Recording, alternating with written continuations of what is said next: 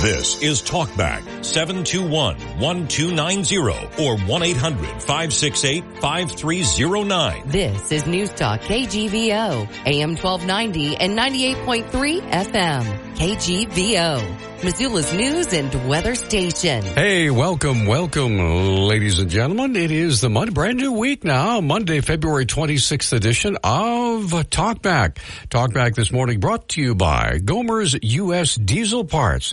No matter how cold it might get, even though spring is on the rise, Gomer's has everything you need to make sure your rig starts every single time. Gomer's U.S. Diesel Parts service at Palmer and West Broadway. Also brought to you by Phillips Janitorial. Whether it's your home or your business needs cleaning, you give them a call because no job is too big or small for Phillips at number 406-260-6617. Also brought to you by Y West Storage out at the Y on Two Smokes Way. If you need a storage unit, call for availability at 406-510-0590. At Y West, they're making room for you. And by Harrington Surgical Supply, where their mission has always remained to restore confidence and comfort into your daily life. The views and opinions expressed on Talkback are not those of the staff, management, or advertisers. Well, it is a brand new week. Good morning, everyone. That's Mr. Nick Christensen right over there. How are you, sir? Oh, hold on. Stand by. Try that. Okay, hi. Doing good. I'm still learning this job. Anyway, welcome aboard. Good to have you along. It's open phones. It's raining. It's kind of a dreary sort of day out there. Ugly Monday. We're supposed to get, snow, right? Are we? Yeah, the weather forecast. Now, see, here's the deal. I actually put my highway tires in the back of my car, right? Oh, boy. And I was going to go over to the place where I get my tires changed out and change them out on Saturday morning. And I had a friend who said, what are you doing? I said, well, I'm going to be swayed. He says, don't you know there's a big snowstorm headed our way? Monday, Tuesday, Wednesday, we're going to be inundated with snow. You're going to want your snow tires. Okay. All right. So you left them on? So what's that? I was say, so you left them on? No, I left my snow tires on. Okay. Yeah. So anyway. All right. So there you go. It's a cruel joke, as always. But we have Susan waiting to talk with us on the phone this morning. Susan, good morning and welcome. Good to hear from you. Well, we're getting snow. Okay. We have snowflakes. Oh, you do? Okay, good. Garrett. Good. On Garrett, we have snowflakes. Tiny snowflakes. Okay. Anyway, did you see on the Associated Press wire or anywhere that Denny Rehberg has jumped back into the congressional race? He did it this past Friday. Yeah, he made the announcement this past Friday. Yeah. Oh, okay. Because I saw a banner floating across my news program over the weekend that he had, and I thought, was that a mirage? Nope. Okay, so now how many do we have in there now? 10? Well, I know we have Matt Rosendale. He's called off his Senate run, so I'm assuming he's going to run for re-election. We have Troy Downing, who is in the race on the Republican side. And of course we have Mr. Rehberg also running on the Republican ticket. I'm not sure. Elsie Arnson too? Elsie Arnson is. Yeah. But I'm not sure who's running as a Democrat. Well, if they are, they're pretty nameless. But they're already running negative ads on Rosendale on the television. Oh, yeah. So, he is. I mean, the Democrats really have a lot of money to spend. I don't know. I mean, the media, and I guess radio is finally getting some of that revenue, but television is really getting a lot of revenue. I mean, I think voters need to realize that the negative ads they're seeing are coming from the dark money that is funding the negative ads. And the Democrats are rolling in cash. Well, I will tell you that I have heard for this election cycle over $100 million has been allocated for various Senate and House races throughout the country, and we're already seeing it here in Montana. We're deluged with ads, so what can you do? Oh, no. There's already been, in Montana alone, already $95 million has already been spent by testers, side, right. Not by anybody else's side. $95 million already.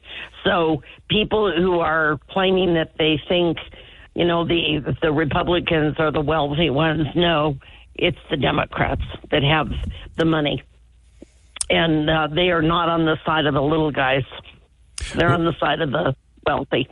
Anyway, I'm going to go. All right. Thanks for the call. We appreciate it. Thanks, Susan. Always good to hear from you. We're going to come right back. We have Dave and Jeff both waiting to weigh in on open phones. Ladies and gentlemen, we have open phones until 9 o'clock this morning. And then we have the Indian Consul General coming into the studio with Bob Seidenschwarz. Dr. Reddy is his name.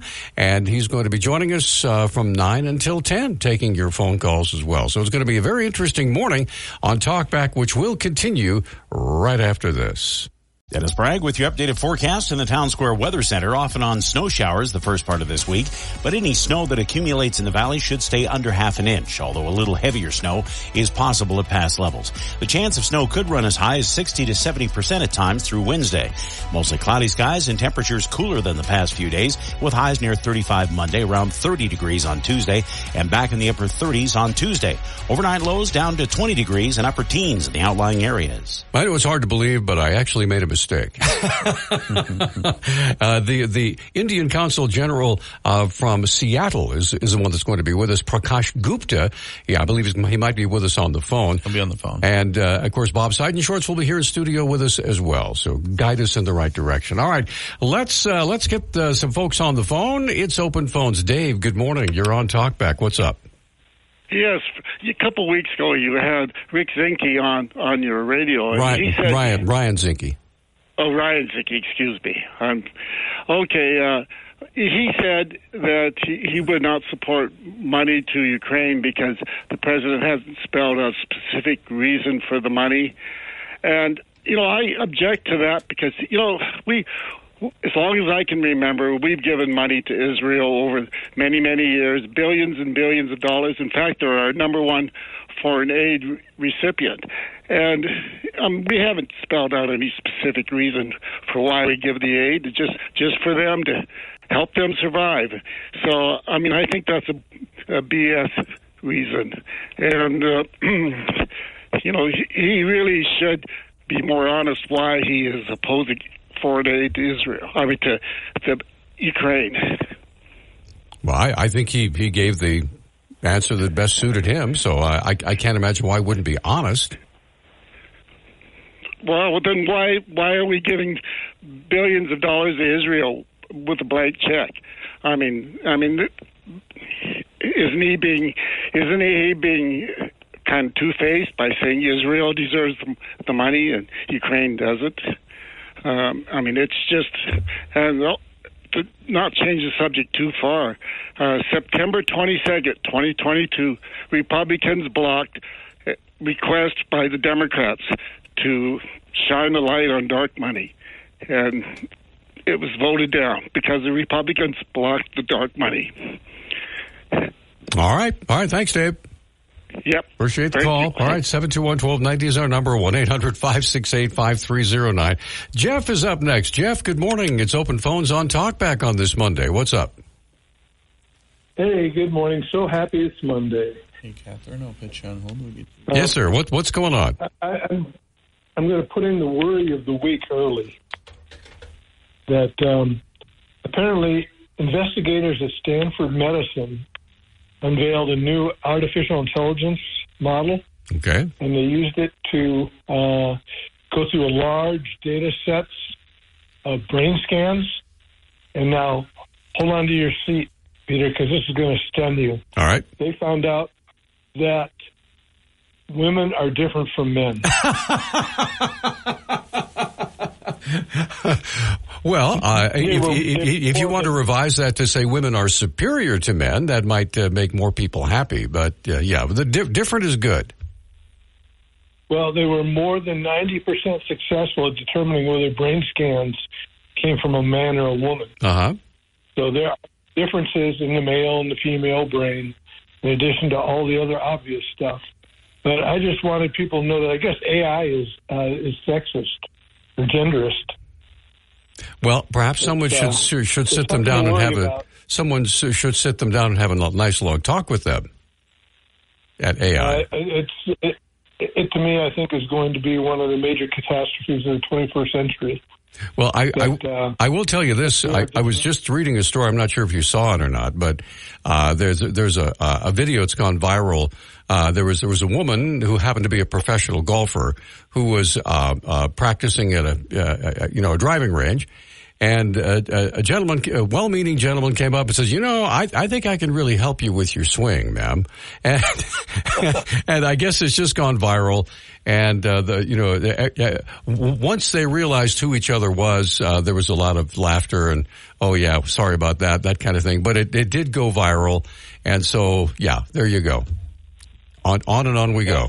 In something a little more serious, Google put out last week their AI image generator, Gemini. Okay. Have you heard about that? No. Oh, I have heard about Gemini, but I don't have any necessary details.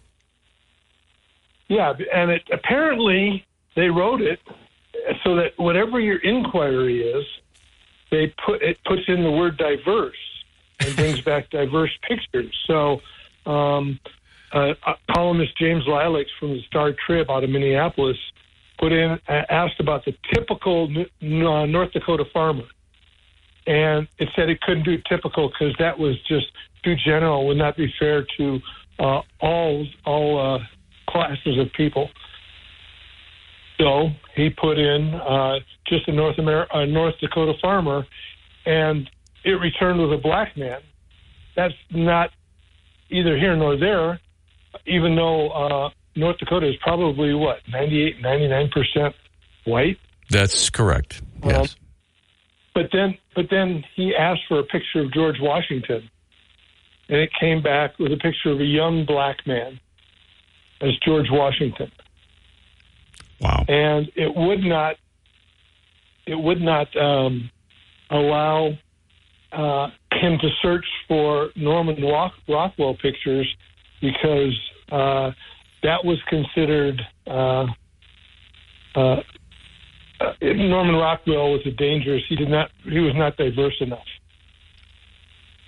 So Google has come out and apologized and withdrawn it, and they said it was some mistakes that they made, and they're going to fix them. Okay. But it's just one of those things that you go, really, you really want to be that blatant about what's going on. Perhaps it would be Go ahead. No, that's all right. I was going to say, perhaps it would be appropriate to say, why don't you just butt out, just tell Google and all those folks just to butt out. Let us think what we want to think and do what we want to do. Please, is that okay? It's called freedom. I don't know. Yeah.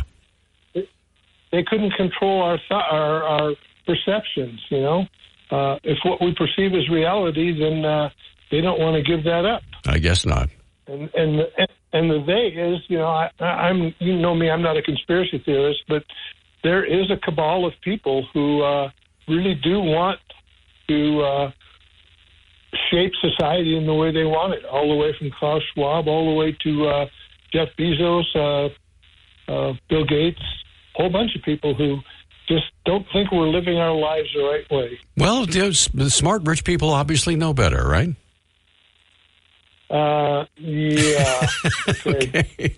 Jeff. Right. On that note, I will turn it back over to you. Jeff, thanks. Resume the normal programming. Thanks for the call. We have Catherine on the line. We'll get to her in just a moment. We're up against a break.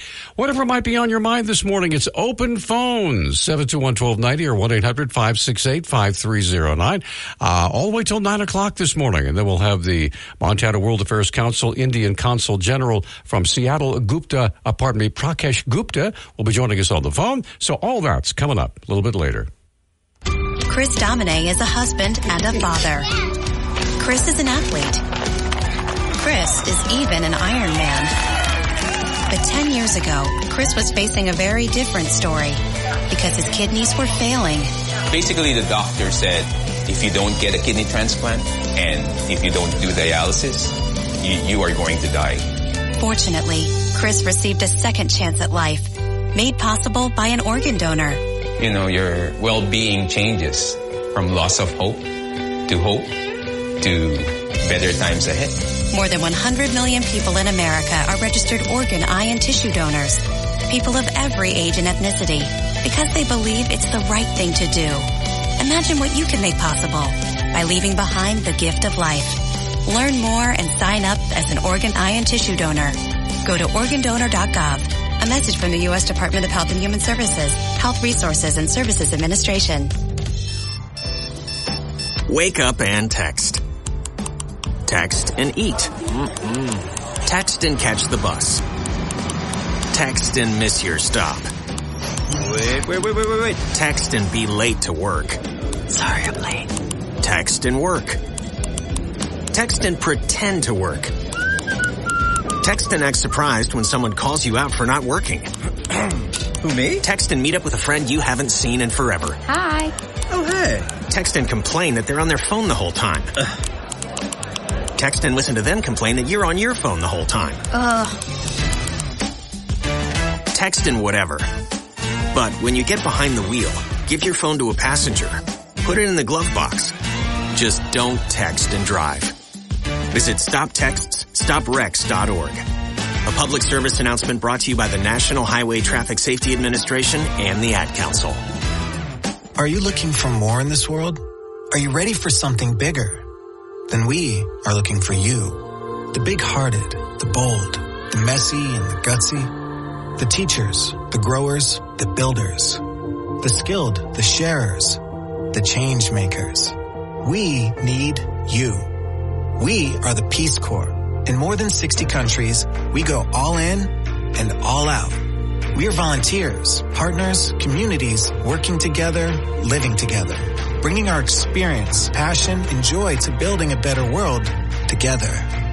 From tackling climate change in Mexico to keeping kids healthy in Kenya, from sustainable farming in the Philippines to education in Kosovo. We learn more, give more, share freely, and serve boldly. Are you ready to tackle the tough stuff? To go the distance to make a difference? Then we have a place where you belong. Join us at peacecorps.gov. Hey, welcome back to Talkback. 721-1290 is our number. It's open phone. So what's on your mind this morning? Start this brand new week of February 26th. Catherine is waiting all through the break. Catherine, thanks for your patience. Go ahead. What's on your mind? Good morning. Well, this is out of Fox Business. The EPA recently finalized an air quality rule, and the manufacturing industry, Jay Timmons, who's the president and CEO of the National Association of Manufacturers, is talking about it. The regulation will decrease will decrease the amount of particulates that will be allowed to be released into the air. It's referred to as the National Ambient Air Quality Standards, or PM 2.5, and that's stricter than in Europe. And so what he's saying is that in vast portions of the country, we will not be able to build new manufacturing facilities. That it refers to particulate matter 2.5 micrometers or less in diameter. So it's interesting to me that, for example, if you want to compare it to other places in the world, let's see. Shanghai, I believe, is at 29 micro. Let's see, where is it? Oh, 93. The number is 93 micrograms per cubic meter. In China. And, pardon? In China, right? Oh, in China. Yeah.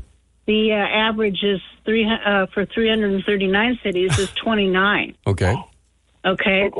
So, well, basically, you know, we're kind of getting to the point where there's no way to do that, and so it'll shut down a lot of manufacturing jobs in the United States. The estimate is that about 1 million jobs will be lost. Well, So, I was just there's looking this up. I just Googled what you said, and here's the official statement from Google. It says, quote, by strengthening the annual health-based national ambient air quality standard for fine particulate matter, PM 2.5, from a level of 12 micrograms per cubic meter to 9 micrograms per cubic meter. The U.S. Environmental Protection Agency's updated standard will save lives, preventing up to 4,500 premature deaths, ... et cetera, et cetera. Mm-hmm. So. Yeah, well, you know, when nobody can work because they can't produce anything, well, you know, what kind of life are you going to be saving? So, anyway, well, I just thought that was something that people should know. Well, I think everyone could agree we should do the best we can to try to reduce emissions as much as possible, right?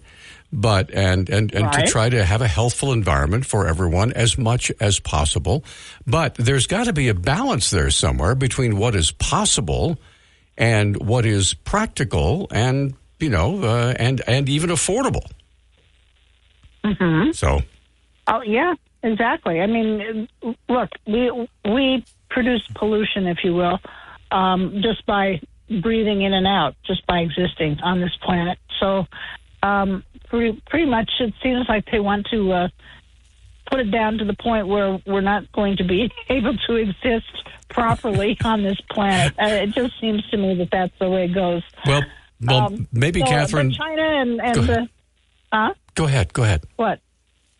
No, it's just, but you know, China and other places in the world are going to be allowed to continue. So, just an interesting little thing that I thought people might be interested in. So, anyway, there you go. All right. Well, thank you, Catherine. Appreciate the call. Thanks for the update. One of these days, somebody's going to tap me on the shoulder and say, "Sir, I think you've reached the age where we don't need you anymore, and so if we remove you, that will be that much less pollution you can contribute by breathing in and breathing out." So, yeah, sure. And I'm sure all of us would happily, say, okay. What do you want me to do? Should I just get a clothespin and put it on my nose or what? Anyway, 721-1290 is our number, 1-800-568-5309. We're going to come right back. By the way, the phone lines are open at 721-1290 or 1-800-568-5309 or you can use the KGVO app and you can download that right from the App Store right onto your phone. So we'll be right back after this. Dennis Bragg with your updated forecast in the Town Square Weather Center. Off and on snow showers the first part of this week, but any snow that accumulates in the valley should stay under half an inch, although a little heavier snow is possible at past levels. The chance of snow could run as high as 60 to 70% at times through Wednesday. Mostly cloudy skies and temperatures cooler than the past few days, with highs near 35 Monday, around 30 degrees on Tuesday, and back in the upper 30s on Tuesday. Overnight lows down to 20 degrees and upper teens in the outlying areas. Okay, we are back on Talkback. 721-1290 is our number. All of our lines are open if you have something on your mind this morning. And that number is, again, 721-1290 or 1-800-568-5309. I was just talking a moment ago about the whole air quality thing. And I'm looking at a map that was actually furnished by, actually by the EPA. And it says here, looking at the number of states where there are these dark green are the ones. Most counties with monitors already meet the strengthened particle pollution standard. And according to this map, I'm looking at it, it looks like Missoula County is one of the ones that has already met that. So how cool is that? Maybe we don't need to make any. I can stop breathing so shallowly here in Missoula. So anyway, all right. 721-1290 is our number. 1-800-568-5309. We do have folks on the line. I understand Elena is up next. Good morning, Elena. What's on your mind? Oh, lots of things. First of all, we had another blackout this morning for about a couple of hours. Bummer. There was a circuit break. And last Tuesday, we had another one. Not too happy about it. But this time, no phone service. Wow. Nothing. Not even cell phone. Land phone, nothing. Okay, so that brings me up to kind of what Catherine was headed towards. Right. And sort of like what you said. Now, you and I, Peter, we are around the same age. I think I'm probably a little older than you, but go ahead. And remember that movie, Soylent Green? I do, yes. Well, nobody's making a damn cookie out of me. Okay. Now, that brings me, there's a book, and I hope people don't turn their head and shut their minds off when I mention this. It's called The UN's Agenda 2030 by Arthur Thompson. Okay. I'm reading it. It's not that long. It brings it all up to date from that Earth Summit back in 1992 to 2021. And if you don't think that everything we're going through is generated from these UN meetings, from the WHO, the CFR, read this book and see. There's a new one. May I read may I read the preamble to you? Of what, the book? Yeah. Oh, sure. It says this agenda is a plan of action for people, planet, and prosperity. It also seeks to strengthen universal peace and larger freedom.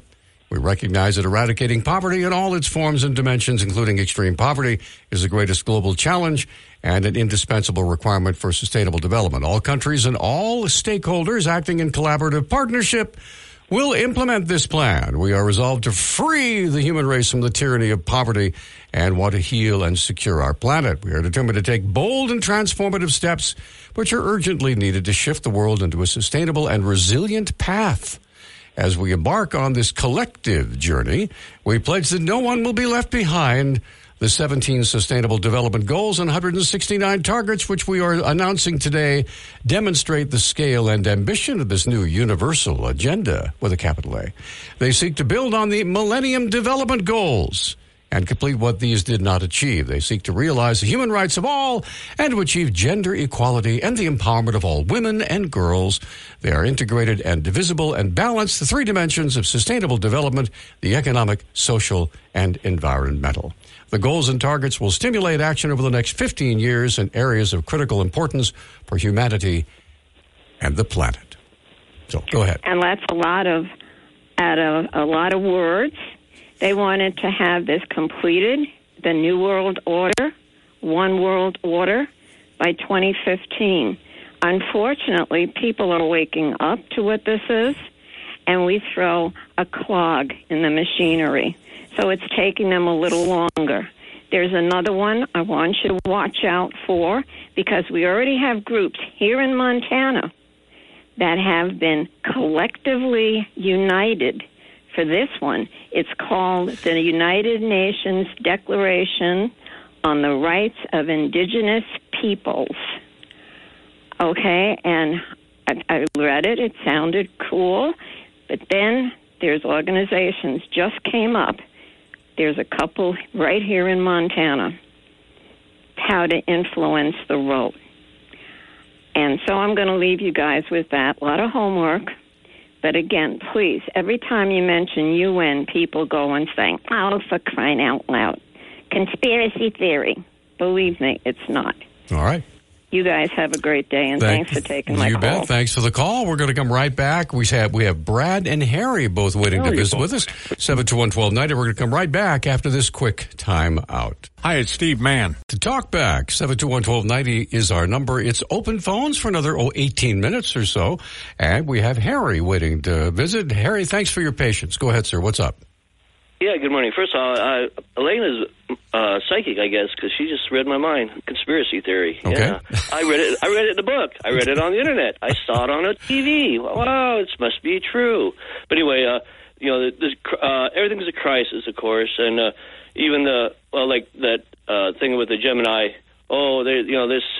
Okay, so they came out with a stupid program that didn't show any white people, and they had to pull it because it was a stupid program. If it had a program that said they wouldn't show cats and just show dogs, they would pull that too. That's some vast conspiracy that they're going to destroy the white race. Well, Harry, they're still working out all the kinks. That's all. This AI thing it takes a little tweaking to make sure it's going to be palatable for everybody, right? A lot of bugs, yeah. And, okay. speaking of crisis, the main crisis du jour, of course, is the illegal immigrants, and it just astounds me that these people, so many people who call them good Christians, have no compassion, no empathy for these people. You think about it. What would it take for you to pull up, leave everything you have behind you, put up a few articles on your back, and walk a couple thousand miles to some unknown destination? Just with hopes that something's going to be better from where you are. How much would it do? What would it take for you to do that? Well, I will. May I answer that? Yeah, go ahead. Okay, well, to me personally, having been born and raised in the United States, right, a free country, having had the privilege to and the privilege to vote and to be able to get educated and get a job and raise a family in a country that has truly been blessed, right? I literally cannot imagine what it would take for me. How desperate I would have to be to pull up stakes, leave my family behind, and walk 2,000 miles or whatever to try to illegally enter another country and in hopes that something good might happen. Right. Yeah. To me, it's just most of obviously it's just people looking for a better life. They want to say, well, look at all these Chinese people coming over. Well, and so they might be spies. That's a terrible way to put spies in a country. They if you might want to be. put spies, they might if be. You want spies, if you want spies, you're going to put them someplace where they got access to knowledge, to power. You don't send them over the border with nothing. I mean, you'd have maybe students, maybe professors, maybe diplomats, somebody who has actually access to information and power. I mean, the idea that these people are, and they're coming from, China? That's a wonderful country. You can't imagine why they're leaving China, can you? Geez. But to me, it's always, of course, it's a crisis. To me, it's a problem. Of course, there's a problem with, them coming in hospitals. They can fix it, though. They can just say, make it easier for people who want jobs to come across, but you can't get a job unless you have, go through the system, But right now, we don't let them even do that. So they declare they want amnesty, or not amnesty, but what is it called? Where they're immunity. They want to come from. They're worried about their lives, right? They're worried about. So it's this. It's refugee status. Yeah. Yeah. Right. Exactly. So they come asking for that because it's the only way they can get across. And if they made it just easier for people to get green cards and work and make a living, they're not going to be citizens for how many, they can put how many years you want before they can become a citizen. So they're not going to vote. They're just going to be there and, make it a little easier for them. And that all of a sudden there won't be so many refugees. There'll be people who just want a job. And you can actually see who's coming in and, background them or, background check on them and everything else. So, but we're also worried about these poor people who just want to get a better life. What Jesus said when you something about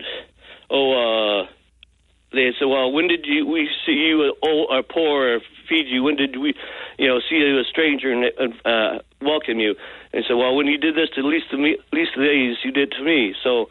If you're a good Christian, you should be. That's one thing about the Catholic Church. They do put their money where their mouth is. They are helping people. That's one thing I really appreciate the Catholic Church actually following Jesus' teaching. Believe it or not, there are a lot of churches that are doing exactly what you're saying, not just the Catholic churches. So I wish you wouldn't cast such a broad net. Okay, well, yeah, but they're the most visible, I think, Catholic. But I agree. There's a lot of other ones that do it, and they're doing what God's works. But so many other people are just, it's the worst thing in the world. These refugees, they're poisoning the nation's blood. They're vermin. They're infestation. All these words they keep using for these people. They're human beings. Give them a little empathy, a little compassion. Maybe you follow what Jesus said. It'd be kind of nice if you actually did. All right, I hope you will too, Harry. Yeah. Well, I'm not a Christian, so I don't. Well, thanks for pointing that out.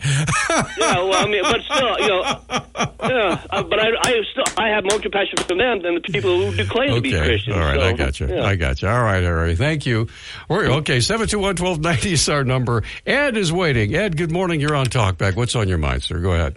Yeah, just quickly here. At one point, there are about 8.5 billion people in the world. Correct. And how many of those would walk across our border, southern border, if they could get here? About 1 billion? What do you think? I'm not proposing that, but there's a humongous number of people who would if they could. But talking about the particulate matter and switching to 2.5 micron stuff, Missoula's point of measurement, place of measurement, was Malfunction Junction. Remember that machine that was sitting there, or the equipment that was sitting over there? I remember. Sniffing up the tailpipes of cars that sat there on a cold morning. I remember. We went to oxyfuels. We went to ethanol in there to supposedly get rid of that. And by golly, it did decrease, but if you graph it out, you can't tell when we started the ethanol in gasoline. You can't tell. Improvement in car operation and car mechanics really saved the day for us at Malfunction Junction, and it got down below the limit. And we didn't worry about it anymore, but it was, I got rid of my 68 Chevy, and that helped the air quality in Missoula, let me tell you. Okay, so now, Ed, in any event, Ed, do you remember when all the proposals were brought forward to try to fix Malfunction Junction, all the different scenarios and then they came up with what we have now, which is you go over, under, around, and through, right, with all the different detours and whatever, just trying to make the traffic flow more smoothly so that people weren't sitting there for 20, 30 minutes on a cold morning. Polluting that one intersection, which was properly named Malfunction Junction. There was a bridge proposed that would go up in the an overpass, air and an overpass, an underpass, and all sorts of things. Yeah. Hey, we could have an overpass to nowhere. No, it would be going somewhere. You bet. So in any event, that was an interesting part of Missoula history. What happened at Malfunction Junction. I think the city did the best it could with what it had to make that happen. People kind of chuckled at it, but once you've used it for a while, it's no big deal. If people would have just left 10 more feet between the car in front of you, we would have solved the problem right there. We would have diluted the particulate matter. All right, man. Okay. Thanks for the call. We're going to come right back and get Liz and Emmett's calls right after this. Phone lines are open for another 8 minutes for open phones. We'll be right back after this. We've all got Dennis Bragg with your updated forecast in the Town Square Weather Center, off and on snow showers the first part of this week, but any snow that accumulates in the valley should stay under half an inch, although a little heavier snow is possible at past levels. The chance of snow could run as high as 60 to 70% at times through Wednesday. Mostly cloudy skies and temperatures cooler than the past few days, with highs near 35 Monday, around 30 degrees on Tuesday, and back in the upper 30s on Tuesday. Overnight lows down to 20 degrees and upper teens in the outlying areas. Okay, we are back. This is Talkback, 721-1290. That's our number. It's open phones for another 8 minutes or so, and let's get Liz on the line. She's been waiting the longest. Liz, thank you so much for holding. What's on your mind? Air quality is on my mind here, and seems that we might be choking on asphalt fumes and carcinogenic particulates that are going to be placed in the air. The Western Materials operates the Hendricks Pit in Florence, in the part of Florence that resides in Missoula County. Prior ownership of that pit somehow obtained zoning compliance permits from the Office of Zoning and Grants throughout several years there. And this is a residential area. We are zoned residential. We are DD40. We have been a residential area since 1976. And the Missoula County Attorney's Office confirmed that the Office of Zoning and Grants does not have or did not have the authority to award any zoning and compliance permits to the Hendricks Pit.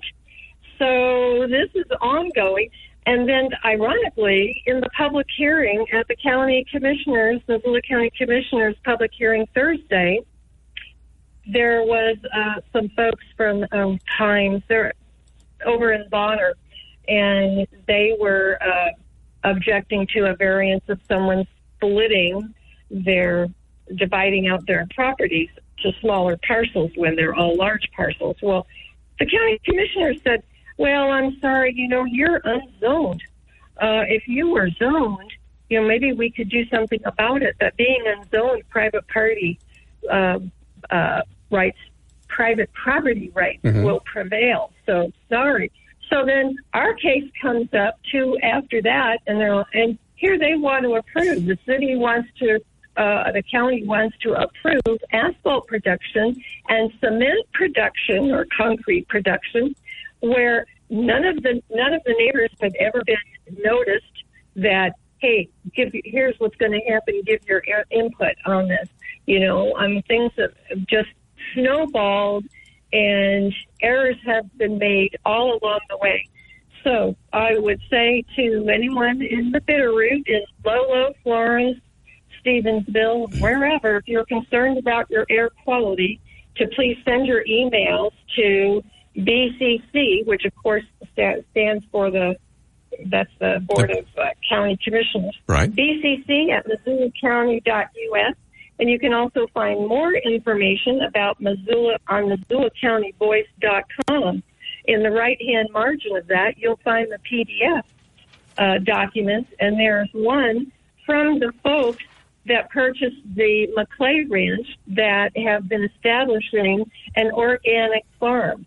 Now these folks want to arbitrarily and nefariously, in my opinion, bring in asphalt production and put these particulates in there. So please have a look at MontanaCountyVoice.com. Yeah, we appreciate that. By the way, we endeavor to try to have County Talk on as often as possible. It isn't quite so much now because of our changed schedule, but we'll try to get that scheduled as quickly as we can. Let's try to get one more call on before we have to take our final break of the hour. Emmett, good morning. You're on Talkback. You have 2 minutes. Go. Well, thanks for taking my call. Well, a couple of things. One, about Harry's point about, Christians and illegal immigration. Well, I'm all for refugees coming into the country legally, if they're refugees. I am a Catholic. But what we're concerned about is an open border where illegal immigrants, and I keep harping this, illegal immigrants who do bring fentanyl, do bring gangs and crime, are coming in just swarms. It is an invasion. President Biden does have the authority to close the border because a lot of these illegal immigrants, not legal but illegal are dangerous. Many of them are. Yes, Jesus did say, feed the hungry, welcome the stranger, but that was the legal immigrants or refugees, not the illegal ones trafficking in drugs. Second of all, I do want to say for everyone who's a skeptic about the COVID vaccines and that kind of thing, well, guess what? I think they have saved my life. I do have COVID. That's the big breaking news. That's what I've been sick with. I would have gone to the doctor earlier, but that crazy holiday weekend made the buses run very badly. Anyway, on my last day of the COVID, I took Paxlovid and everything, but if it hadn't been for the vaccines, I probably would be in the hospital or dead. There's a lot of COVID going around. If you're sick, you might want to get it tested. There's a lot of COVID. It's a nasty disease. That's not a conspiracy, nor are the vaccines. All right. They didn't prevent me from getting COVID, but they may have saved my life. Well, Emmett, you just relax and feel better, sir, all right? Thank you very much. All right. Thanks for the call. Okay, that's going to do it for this segment of Open Phones. We appreciate all of your input. Agree or disagree, that's kind of what this is all about. Bob Seidenschwarz joining us here. Hey, Bob, how you doing? Good morning to you. You bet. Good morning, we have Missoula. Special guests coming up in the next hour. We've got the recently appointed Consul General from Seattle, Consul General Gupta from India. Okay, we're going to come right back. We'll talk with him. He'll obviously be on the phone.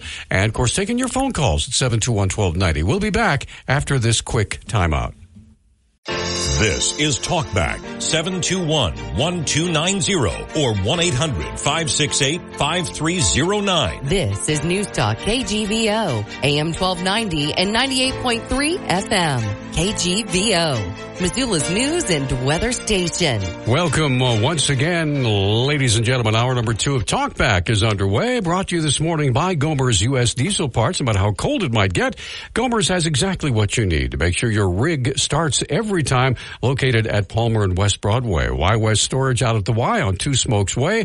Find out if they have a storage unit for you by calling 406-510-0590. Because of Y West, they're making room for you. Phillips Janitorial, where they offer both residential and commercial cleaning. And your satisfaction is guaranteed every time. Call 406-260-6617. And by Harrington Surgical Supply, where their mission remains the same, to restore confidence and comfort in your daily life. The views and opinions expressed on Talkback are not those of the staff, management, or advertisers. Okay, we are thrilled. The Montana World Affairs Council back in the studio in the person of Mr. Bob Seidenschwarz. Bob, good morning. Good morning to you, Peter. Good morning, Nick, and good morning, Missoula. You bet. We've got a very special guest that you're going to be introducing all the way from Seattle. You bet. For the first time ever, and we are thrilled to have him. Prakash Gupta is a career diplomat from the Indian Foreign Service. He served in various capacities in Beijing, Shanghai, Indian mission to the United Nations in New York, and in Jakarta.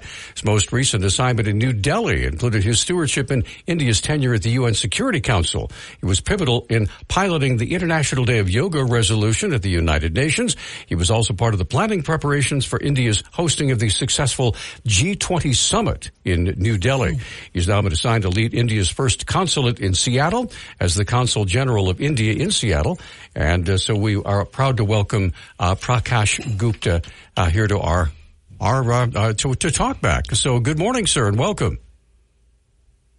Good morning so much, and thank you for having me today. Look forward to connecting through you with Montana. While this is a radio appearance for me, I really look forward to being there in person to your wonderful state. Thank you for having me. And we look forward to welcoming you. As I say, all politics is local, but the world is a part of Montana as we are a part of the world. So this has been something for myself personally long awaited. We've had many a conversation regarding many different countries, different regions, but we have yet to have somebody representing India, one of the most important and emerging countries on the global scale. So welcome to Missoula, Montana, and to our audience. So let's get started. Can you give us a little background? Peter read your introduction. You're the first appointed Consul General from India in Seattle. So you're not very far away from Missoula. In fact, about 7.5 hours by car, and by radio, instantly. It's that whole telephone thing. Yeah. It works really good. So what I want to do for the benefit of the audience is to give a little foundational background. So can you explain, of course, your appointment to the Seattle Consulate, and also set the stage for us by giving us some background on India? Sure. Thank you so much. Look, the appointment of the Indian Consul General here was linked to India establishing its first consulate in the Pacific Northwest.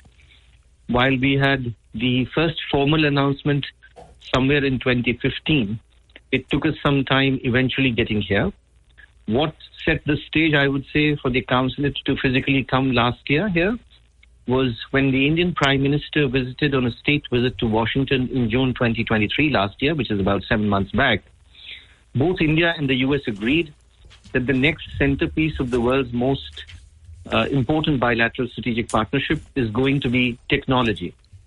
And with that in mind, and given that all that happens in this greater Seattle area on the technology front, given Microsoft, Amazon, and the others, we agreed that India will take steps to operationalize its consulate before end of 2023. So that decision made in our joint statement between the two leaderships set the stage for us with a specific timeline. And that's what made our small team sail across and come across to Seattle. We came here in the middle of November. It's been 3 months now. We are in the process of firming up of our team, getting our office space organized, and establishing contacts and outreach. Our area of jurisdiction from where we are actually covers the 9 northwest states of Washington, Idaho, Montana, Oregon, Alaska, Nebraska, Wyoming, North Dakota, and South Dakota, making it geographically one of the largest areas being covered by any Indian consulate in the U.S. We are now the 6th Indian consulate after New York, San Francisco, Chicago, Atlanta, and Houston.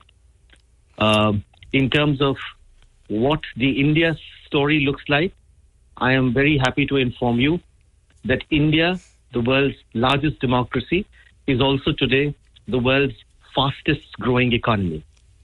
While the global economic growth rate last year was on an average close to 3.1%, India remains, in a sense, a beacon of hope, clocking close to 7.1%. That's how big the economic growth story in India is. And in terms of scale, we are now the world's most populous country with a demographic dividend that no country in the world has presently. And when I say demographic dividend, it means that 65% of the 1.4 billion people are in the age group of 18 to 35. More than half of 1.4 billion people are still under 30. And that's the way it's supposed to be for the next 20 years plus. So there's a huge aspirational youth in India willing to look at the global market, taking advantage of the global market. So there are lots of positive things happening. We are also, at this point of time, poised to very soon enter the world's largest democratic exercise. India would be heading into its polls very soon. And I can tell you that given the entire India experience of technology, trade, education, tourism, connectivity, and how we have voiced the concerns of the global south on the international stage, our G20 presidency included, the incredible India experience today has actually metamorphosed itself into the inevitable India story. So I leave it at that and I look forward to your next question. Consul General, this is Peter. I am eager to have you come to Montana, the 4th largest state in size with just over 1 million people. So when you come to Missoula, you're going to see a lot of wide open spaces when you get here. So we're going to take a quick commercial break. 721-1290 is our number, 1-800-568-5309. Our guest on the phone, Indian Consul General Prakash Gupta, and we'd love to have you join the conversation. We're just getting started for a full hour of the Montana World Affairs Council on the radio right after this. You want the best. Dennis Bragg with your updated forecast in the Town Square Weather Center. Off and on snow showers the first part of this week, but any snow that accumulates in the valley should stay under half an inch, although a little heavier snow is possible at past levels. The chance of snow could run as high as 60 to 70% at times through Wednesday. Mostly cloudy skies and temperatures cooler than the past few days, with highs near 35 Monday, around 30 degrees on Tuesday, and back in the upper 30s on Tuesday. Overnight lows down to 20 degrees and upper teens in the outlying areas. Hey, we are back on Talkback, and when was the last time you could turn to your neighbor and say, you know what, I was listening to KGVO, and they had the Indian Consul General Prakash Gupta on for a whole hour.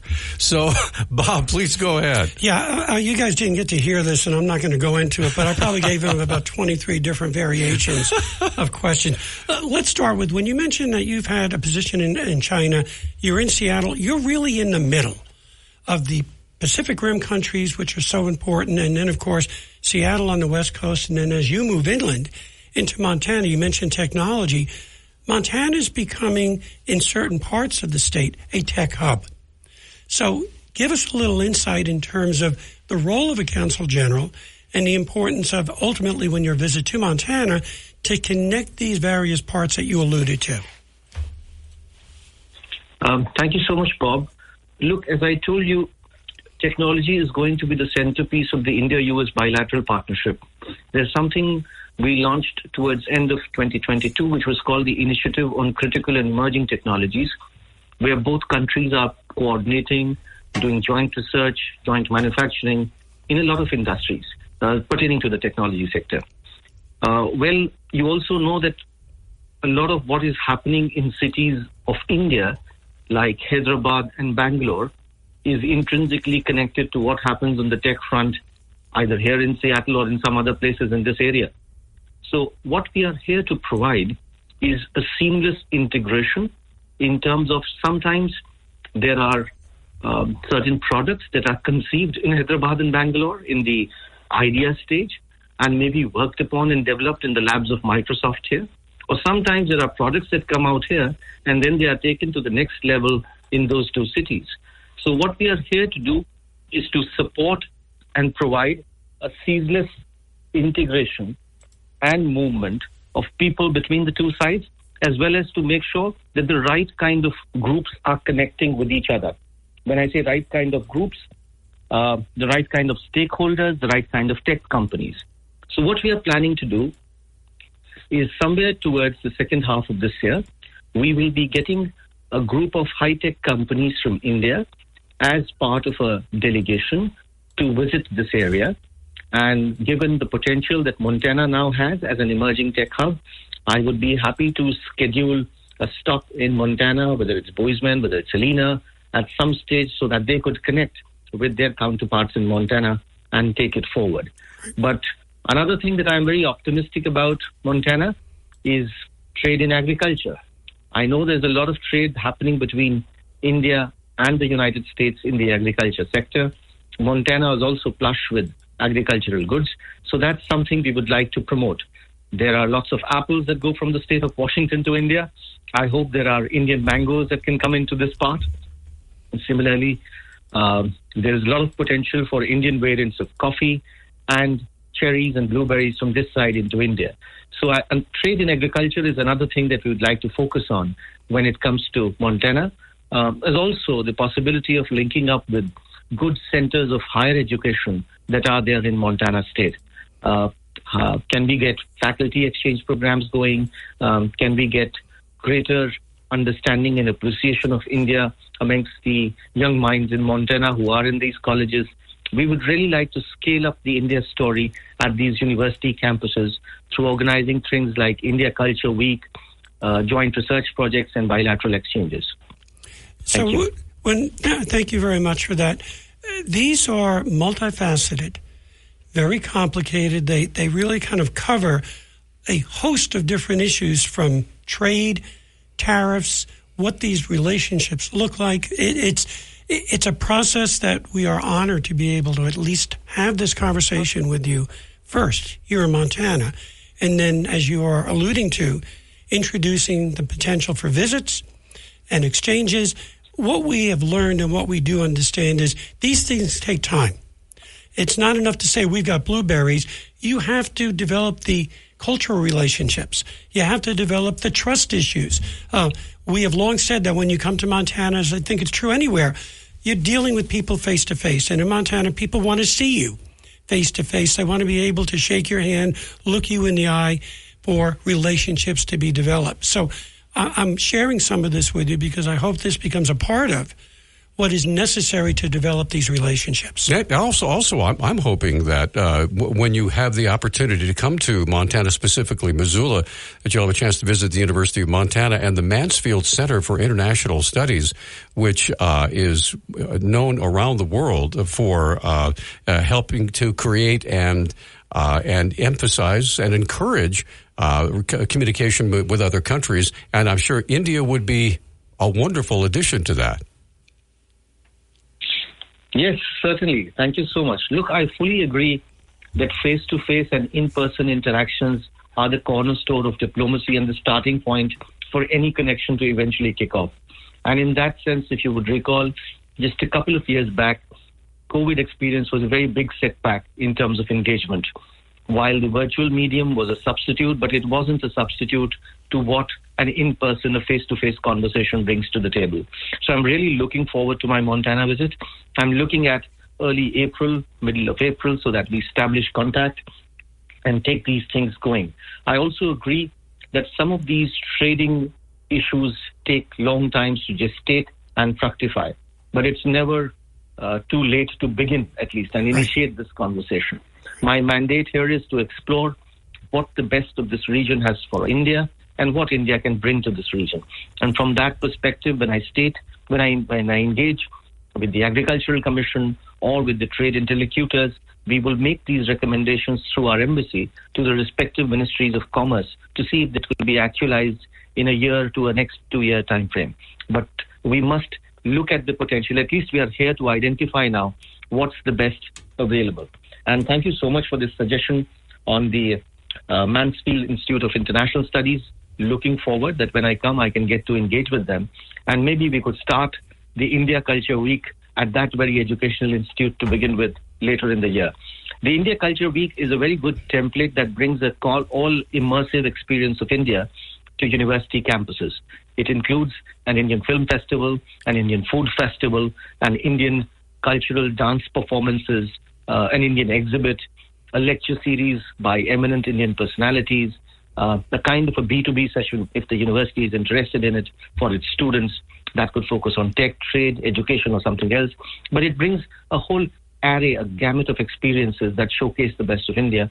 And we are really looking forward to taking such an experience very soon in bringing it for the people and young minds of Montana. Sounds great. With that, we're up against another break. By the way, our phone lines are open. If you have a question or a comment for Indian Consul General Prakash Gupta, he's on the phone with us till 10 o'clock this morning. 721-1290 is our number, 1-800-568-5309. Or if you'd like, you can use the KGVO app, and we'll use the message us button. We'll pass that along as well. We'll be right back after this. Hello, this is Pastor.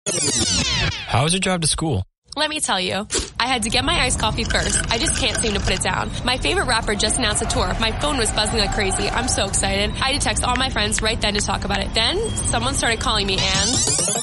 Let's try that again. I turned my phone off right away. I never drive distracted. Visit StopTextStopWrecks.org. A message brought to you by the National Highway Traffic Safety Administration, Project Yellow Light, and the Ad Council. Need to replace your Social Security card? In most states, you can request one online with a My Social Security account. A My Social Security account gives you secure access to your personal earnings history and benefit status. You can also get a proof of income letter, estimate and apply for benefits, and more. Save time. Go online. Open a My Social Security account at ssa.gov/myaccount. Social Security. Securing today and tomorrow. If you served, we want you to get the health care and benefits you earned. We want you to come to VA. There's never been a better time to apply. Under a new law called the PACT Act, we've expanded VA care and benefits to millions of people who served and their survivors. No matter where you served or how long you served, check out va.gov/PACT to learn more about what VA can do for you and your family. Come to VA.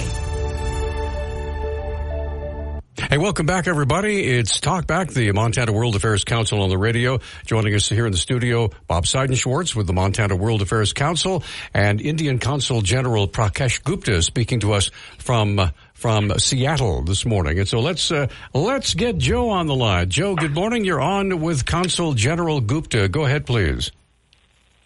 Thank you. Yes.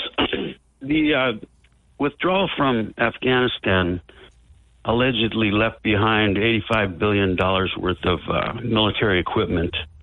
And it's been said that a lot of that got into Pakistan, which has been a controversial subject with India for a long time. Has that been damaging to the relationship between the United States and India as far as trust? Or am I inaccurate in anything I said? Or what's the fallout from all of that? If you could talk about that. All right, great. Joe, thanks for the call. Mr. Gupta, go ahead, please.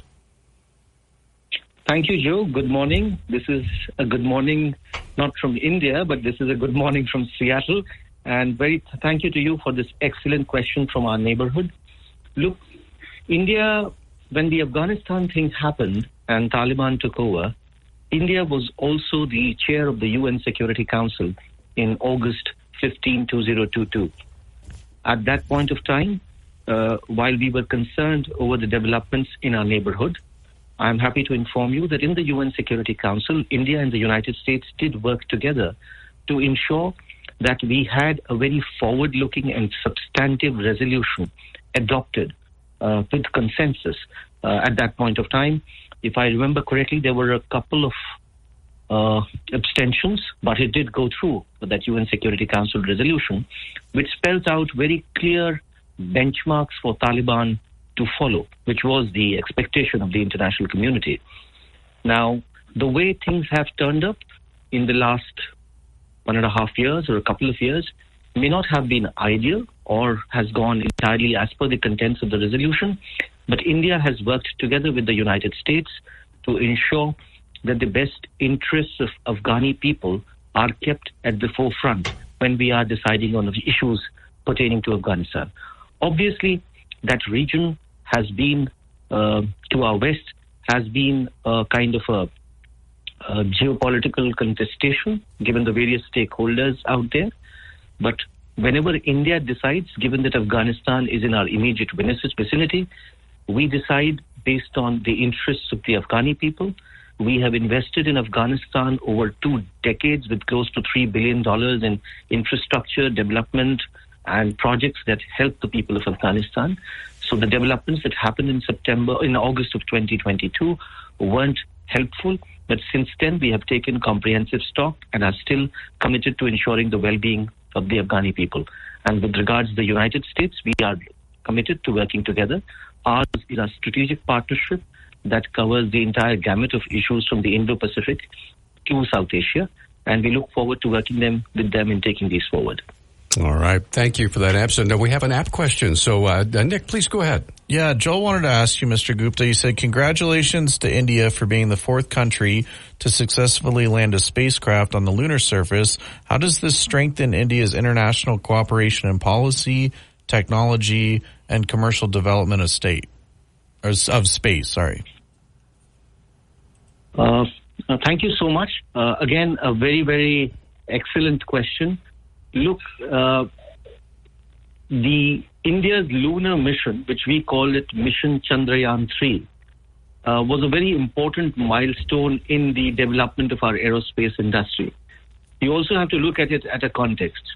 India became independent only in 1947. So as a nation, we are just 77 years old. We have tried several times to make our space story successful, but this was really, really a landmark because no other country had been able to land at the South Pole of the moon before that. And there are several interesting facets to that India's moon mission story. When that happened, you would be happy to know that the core group of scientists that developed that India's lunar mission and took it to success, more than half of them comprised women scientists at the Indian Space Research Organization. Now, this was also a stellar success in India's gender empowerment story. If most of our moon missions were planned by women scientists, it spoke a lot about the potential that women had to contributing to India's scientific journey. With regards to where it takes us in terms of next steps, as I said, the aerospace industry is a very important factor of cooperation between India and the United States. We have recently enacted laws that allow for 100% FDI into aerospace industry. At this point of time, we are looking at collaborations with the U.S. companies, and I know there are lots that are based in the greater Seattle area, SpaceX, Blue Origin, other companies. There's a lot of procurement of parts that goes into our space missions. That could be a potential area of cooperation. So we are looking at also linking up Indian aerospace companies with their counterparts here in the U.S., and that will remain a very top priority area for us. Sir, we've got to go to a break here, but I want to pose this question for you to think about. I want you, when you come back, to give us a sense of the scale, not only just, of course, of the population you mentioned, but the people engaged in terms of engineers, scientists, mathematicians. You talk about bringing more women into the fold. So I think we're going to be a little bit surprised to hear about how massive this scale is within India, and then we'll take the conversation from there. Absolutely. Thank you. We'll do that when we come back. By the way, the phone lines are open. 721-1290 is our number. 1-800-568-5309. Our guest on the phone for the first time ever, Indian Consul General Prakash Gupta. He'll be with us for another, 15 minutes or so. Yeah. We have to let him go at 9:50. So we'll be right back. If you have a question or comment, phone lines are open. We'll be right back. Hey, we're back on Talkback, and we have Dave waiting on the line. But, Bob, you had a very important question to ask Consul General Gupta. Please go ahead. Yeah, please provide us with some sense of the scalability. When you're talking about this drive towards technology, that is not done without the education and human capital component. So explain to us how many people in India, a country that is already or approaching 1.4 billion people, but is under the age of 30 for a substantial part of that population, which is critical. How many people are involved? What's the university and educational systems like that are producing what's required to meet and to move forward with what we're describing here? Thank you, Bob. A good question when you talk about terms of scale, size, and delivery in India. As the world's most populous nation now, we recently overtook China as the world's most populous nation. And the demographic dividend that you, as rightly pointed out, is amazing in the sense that we have 65% of our population in the age group of 18 to 35. But let me give you some statistics to let you know the scale of when we talk about India. What does it mean to be a developing country and still giving these kinds of results? So today, we are the world's 5th largest economy. Very soon, we will be 3rd largest. We are not only growing bigger, but we are growing faster. And when I say growing faster, when we grow, the world grows. When we became the world's fastest growing economy, we grew our solar capacity by 2,300%. 2,300%. That's an astounding number in terms of renewables of what we did. We became the only G20 country to meet its Paris commitment by making renewables account for over 40% of our energy sources. And that was 9 years ahead of the SDG target of 2030.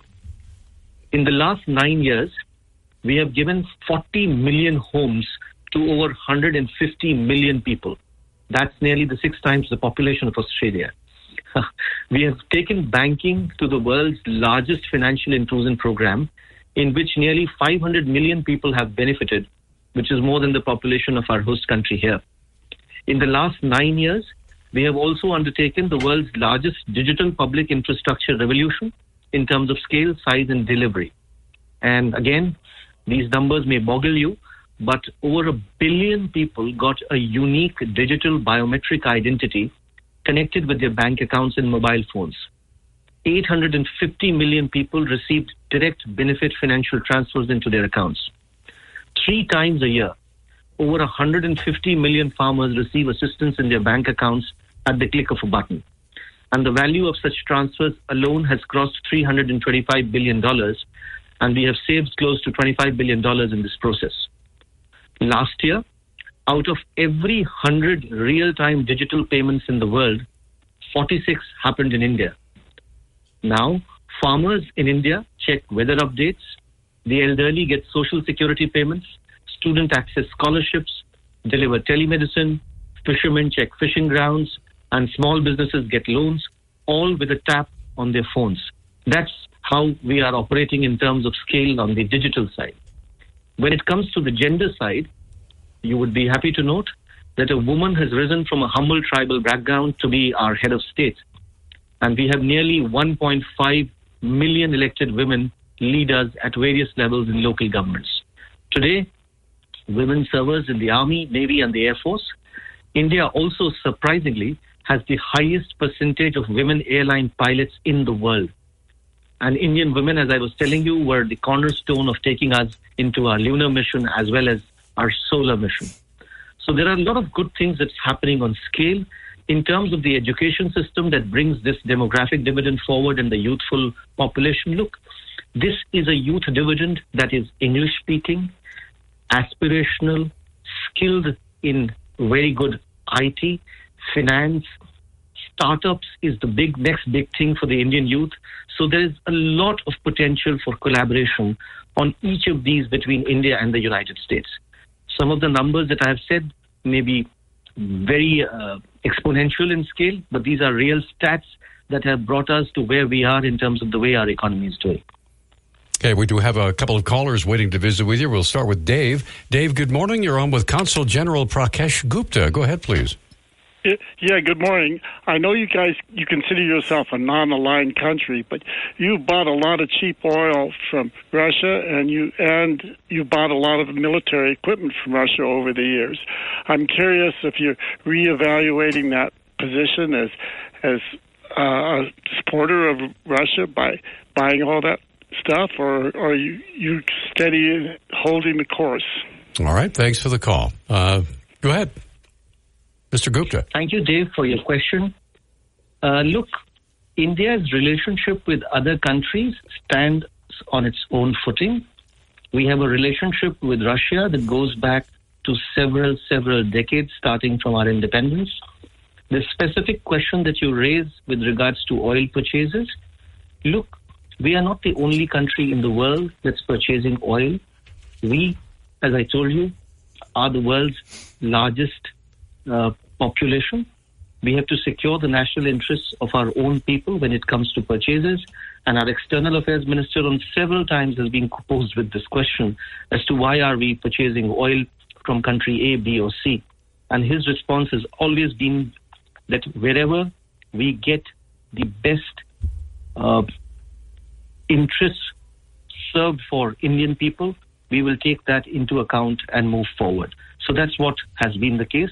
But the fact is that you should also look at it that we are not the only ones who are into the oil dependency. We are also trying to diversify. And it's not just one country that we are purchasing oil from. We are looking at all markets. And with that, we're up against another break. Skip is waiting to visit with you. Again, our guest on the phone right now from all the way from Seattle is the Indian Consul General Prakash Gupta. And we'll continue for another 10 minutes here on Talkback. Hi, I'm Carson Kressley. Of all the resources in the world, kindness is the most precious. For more than 140 years, American Humane has been working to protect animals in disasters, on farms, on the silver screen, and in zoos and aquariums caring for the world's vanishing creatures. You can help too by making humane choices every day. Visit AmericanHumane.org for simple ways to build a more caring and compassionate world for all of us. And we are back on Talkback. 721-1290 is our number. Montana World Affairs Council rolling right along for another 10 minutes or so. Our guest on the phone, Indian Consul General Prakash Gupta. We do have another caller on the line, and that is Skip. Skip, good morning. You're on with Prakash Gupta. Go ahead, please. Good morning, Peter. Thank you. I hope you had a nice weekend. I was blown away and almost forgot my question when I heard all of the statistics that you were telling about your country, especially about biometrics and the digital footprint that you talked about. But my question had to do with something that I actually asked Dr. Kia and Dr. Mears about, and they touched on the extraordinary over a long length of time the struggle between Pakistan and India. I will, in a guess, say probably about Kashmir and then also old cultural things. Could you tell us how touchy is the situation between Pakistan and India? Both countries have small nuclear weapons, tactical things. Is it something we have to keep our eye on, or are things pretty cool right now? I'll just leave it like that. And please, right, sir, tell us what's happening there. Appreciate it. Thank you for the call, Skip. Okay, Mr. Gupta, go ahead, please. Thank you for this excellent question, Kip, and thank you for your praise on the digital part of the India success story. I think it's still in the works, and the best is yet to come. With regards to your question on the India-Pakistan equation presently, look, we have had problems pertaining to terrorism from across our borders in our northern part of our country. We have always conveyed to Pakistan through official and bilateral channels that terrorism and talks cannot go on at the same time. Terrorism must end for a meaningful conversation to take place. So that's where the peace in terms of engagement with Pakistan is. We really hope that terrorism as an instrument of statecraft is not pursued when it comes to bilateral dialogue with India. And that will be our premise going forward. At this point of time, where India finds itself generally in South Asia, we have a neighborhood where we are deeply invested and committed in making sure that our regional partners in South Asia develop together with the growth of India. India is the world's fastest growing economy, and we do hope that with bilateral trade taking place with most of our other South Asian neighbors, the region can collectively prosper. That's what our eventual hope is. Yeah, you mentioned the neighborhood that you're in. Tough neighborhood. You've got China, you've got Pakistan on your border. You are close neighbors to countries in the Middle East, Russia. So we sometimes have a hard time in our country here, given the separation of our landmass and waters, understanding really not just years but centuries of the history of different countries in different regions. So give us a little bit of just kind of understanding, and I know we only have a few minutes here. We have 5 minutes. As to the balancing act that's very important for India, because you mentioned like on the energy side, you've got to get your resources where you can. You're not a country that's endowed with some of the resources of others. So please, a couple of comments on that. Sure. Very rightly, as you said, it's not an ideal neighborhood in which India finds itself, given the way strategic interests play out in that part of the world. But with the United States, we are really committed to making sure that in what we call the Indo-Pacific region, we work together, including in South Asia, to promote the shared interests that India and the U.S. together pilot globally. And this ranges from, I would say, strategic convergence in a lot of areas. We want to promote, along with the United States, a rules-based order where people of the region grow and benefit collectively. And in that sense, India's digital programs, particularly the digital public infrastructure, are being emulated in a lot of, I would say particularly the payment systems are being emulated in India's neighborhood as well. We recently had India's digital public program in the terms of how we operate digital payments initiated on a pilot basis in one of our neighbors in Bhutan. Similarly, we also had something towards the Middle East in UAE, where again our payment system was recognized and initiated together between the Prime Minister and the Premier there and that was also a very big good success story. So while we are looking at our region with a larger lens of ensuring what our Prime Minister calls Sabka Saath, Sabka Vikas, which is taking development together for everyone and going forward, that's the root ethos in which we come from. We also have something in India which is most of our ancient belief. And again, you go 5,000 years, the South Asia region was one contiguous entity. At that time, we had this philosophy of what we call Vasudhaiva Kutumbakam, which is the world is one's family. And that was also one of the defining themes of our G20 presidency, where we tried to take everyone along as member of a family. And when we did the G20 presidency, our theme was one earth, one family, and one future. We advanced the spirit of unity across the G20 nations. And when you talk about the energy requirements, yes, you are very right. Given the size of India, we have to diversify our entire energy requirement because we are not having all our energy resources come from within. We have recently taken up something called in the renewable energy space, an initiative called the One Sun, One World, and One Grid, that is seeking to join all member states in connecting the world with one clean energy. Similarly, in the area of health sector, because given the size of our population, health is also important. We have a concept called One Earth, One Health, which is a vision for global action to bring quality healthcare, including animals, plants, everyone, to make sure that we get the best in terms of healthcare. And just last year, we also celebrated something called the International Year of Millets to promote sustainable agriculture and nutrition amongst the world, and that was through the platform of the United Nations. So energy, yes, it will be a key factor determining ahead, but when we look at our equation with the United States, it occupies a very, very special place. We know that when an American phone maker invests in India, it creates an entire ecosystem of jobs and opportunities in both countries. Similarly, when India and the US work together on semiconductors and critical materials, it helps the world in making supply chains more diverse, resilient, and reliable.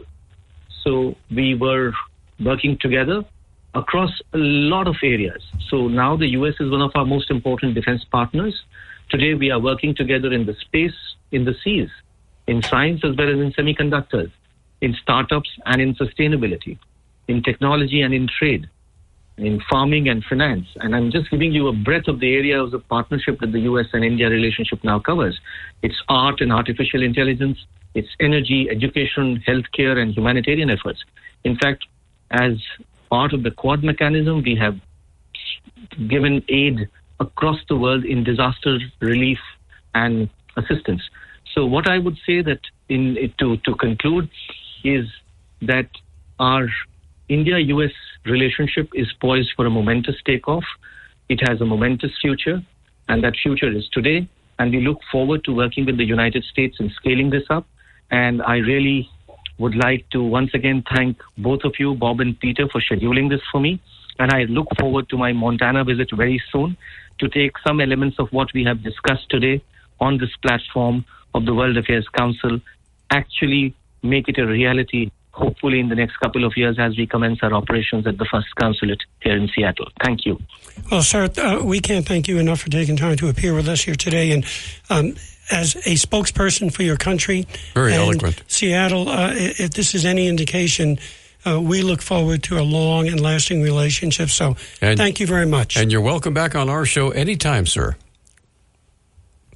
Thank you. Looking forward to connecting again. Take care. Take care now. Thank you so much. All right, we're going to take our last break, and Bob is going to hang out with us for the rest of Open Phones for about 7 minutes or so. And we do have Marilyn waiting on the phone. She has a comment or question. We're going to come right back. Get her comment when we get back after this 1 minute timeout. Hey, we are back. We have about 7 minutes left in our time together for Open Phones. I want to say thank you to Consul General Prakash Gupta from the Indian Consulate in Seattle. So he spent almost a full hour with us. We appreciate that. Marilyn, you've been waiting very patiently, ma'am. Please go ahead. What's on your mind? Yeah, so I hope you'll let me finish. Once again, you guys have outdone yourself with bringing on somebody to propagandize the evil white Christian man and woman. And to be nice, I would have liked to have invited Mr. Gupta, and I will go ahead and do this. Millions of Indians, please come over to Montana. We have lots of land here.